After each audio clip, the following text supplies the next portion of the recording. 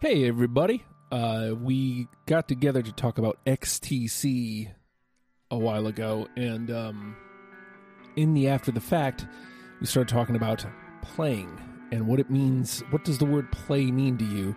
So Jenny, Brian, and I, after we lost Vanessa to technical difficulties, here's us talking about playing. I honestly was thinking about like my best live show moments, like over the past couple days. I did some stupid Facebook copy and paste thing where it was like my best show or whatever, like whatever bands you've seen are the best or whatnot. But like I was also thinking about doing one for myself because everybody likes it when I'm slightly arrogant. But I was genuinely thinking about it. I was like, I like out of all the shows I've ever played, which one was my favorite? Which one was my least favorite? Which one was the most surprising or whatever? I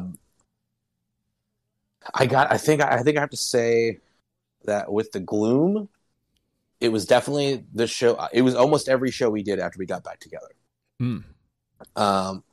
Because I was more creatively satisfied because Addy wasn't entirely like, this is my band, I'm writing all the music. I got to write most of the new shit. And I think we were a better band, and not just because I was writing it, but just because it wasn't of a dictatorship anymore. It was more collaborative. I mean, the most memorable Gloom songs, Vesuvius Phil wrote, and like I wrote a lot of the parts that became very popular in our popular songs. But then, like when we got back together, I took more of a control over the writing, and everybody kind of wrote their own parts instead of just going play it like this, like the way Addy would do it. Because I'm definitely more of a collaborator than I am a leader, I would say. But so every show we played after we got back together, I enjoyed immensely. It was very satisfying for me, and the same is true with Convec. All the shows we ever played were my favorite because they were the absolute most creatively satisfying thing I've ever done in my life. And Humanoids, man, I honestly think, I'm not even like trying to pander, I think the first show I ever played with them, I did when I was barely in the band. I played one of your Let's Make a Scenes. Yeah. At Old Town Tavern, and it was like so much fun to be. It was like I just got a new relationship, and you're excited, Yeah. And it was a fucking blast. I loved being able to put on that lab coat again. Yeah. So, what about you, Jenny? If I say play, what does it mean to you?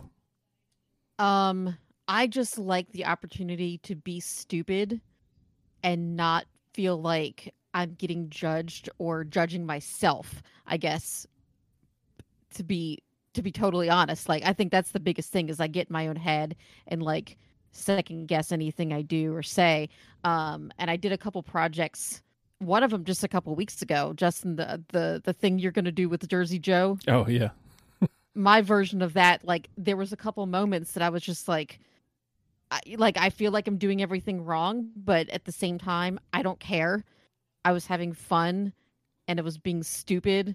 I called some lady. There was a lady walking her dog behind the fence and she was talking over my scene and I called her a cunt in an English accent. Like I just yelled over the fence.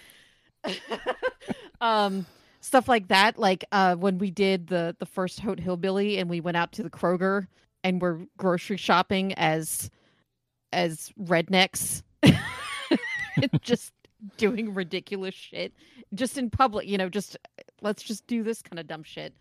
I mean, yeah, that's the kind of stuff that like I'm really living for these days. I still haven't quite got over like my stage fright, but it's baby steps, I guess.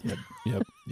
I can do that dumb shit like in front of a couple people on video and then take that video and try to like promote it or put it out in front of like hundreds of people, but I can't do it live in front of 100 people without just completely collapsing into a ball of nerves. There you have it.